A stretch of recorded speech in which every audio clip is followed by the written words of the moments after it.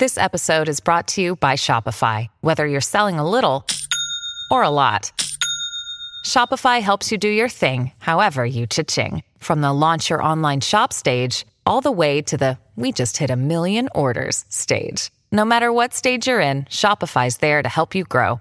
Sign up for a $1 per month trial period at shopify.com/special offer, all lowercase. That's shopify.com/special offer. Hello, everyone. This is Tom Fox, and I'd like to welcome you to the Daily Compliance News. The Daily Compliance News is an offering of the Compliance Podcast Network. November 14, 2019, the Astros Cheaters Edition. First up, from the Financial Times, German Premier Angela Merkel has urged Europe to seize control of its data from Silicon Valley tech giants in an intervention highlighting the EU's growing willingness to challenge the U.S. domination of the digital economy.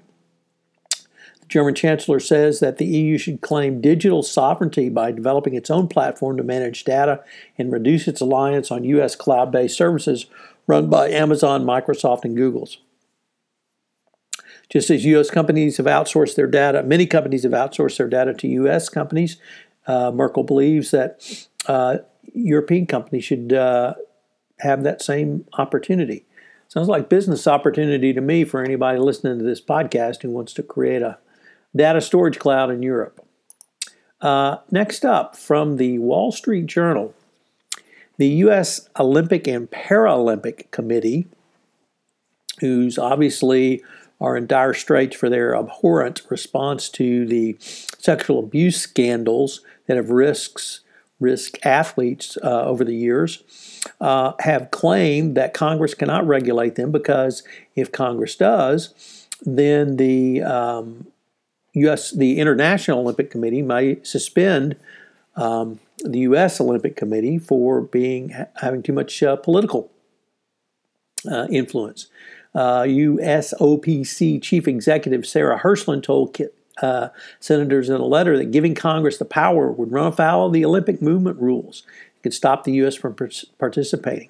As you might guess, this tactic backfired, showcasing the skepticism the organization formerly known as the USOC faces as it tries to bounce back from its handling of elite and college gymnast scandals. Very tone deaf as well. If a sporting group doesn't think the U.S. Congress can regulate them, I think even both sides of Congress would probably disagree with that right now. If you are lending money to McDermott, you may want to read this article another article in the Wall Street Journal where somehow or another McDermott International was borrowing $1.7 billion in rescue financing last month, but they didn't bother to tell any of the banks or investors that it was under SEC investigation until after the deal was done. They claimed that this probe would not have a material adverse effect on the company and therefore didn't need to be disclosed. Well, I suppose that's a decision for others, but is that somebody you really want to be doing business with who's under investigation by the SEC for financial chicanery when you're loaning them money so that they can get out of the financial problems that they're in? Very poor form by McDermott going forward. And finally, our lead story unfortunately involves my hometown heroes, the Houston Astros, who are embroiled in yet another cheating scandal. This time it's for stealing signs from the opposing batters or opposing team rather in Minute Maid Park. And this time around, it appears that the Astros, in fact, did do it.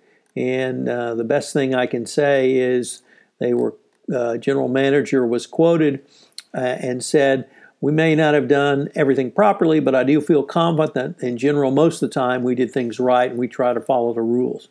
Well, that's a pretty clear admission that they didn't do everything properly. And the setup was a camera in center field relayed to the dugout who would relay the signals to the hitters. So multiple people were obviously in on this cheating scandal. It happened in 2007 before MLB put in new rules around this. So hopefully the Astros won't lose their World Series championship. But, you know, forever now known they're going to be the cheating team. And their 3 100-win seasons will always have that asterisk by it, which was they were cheaters.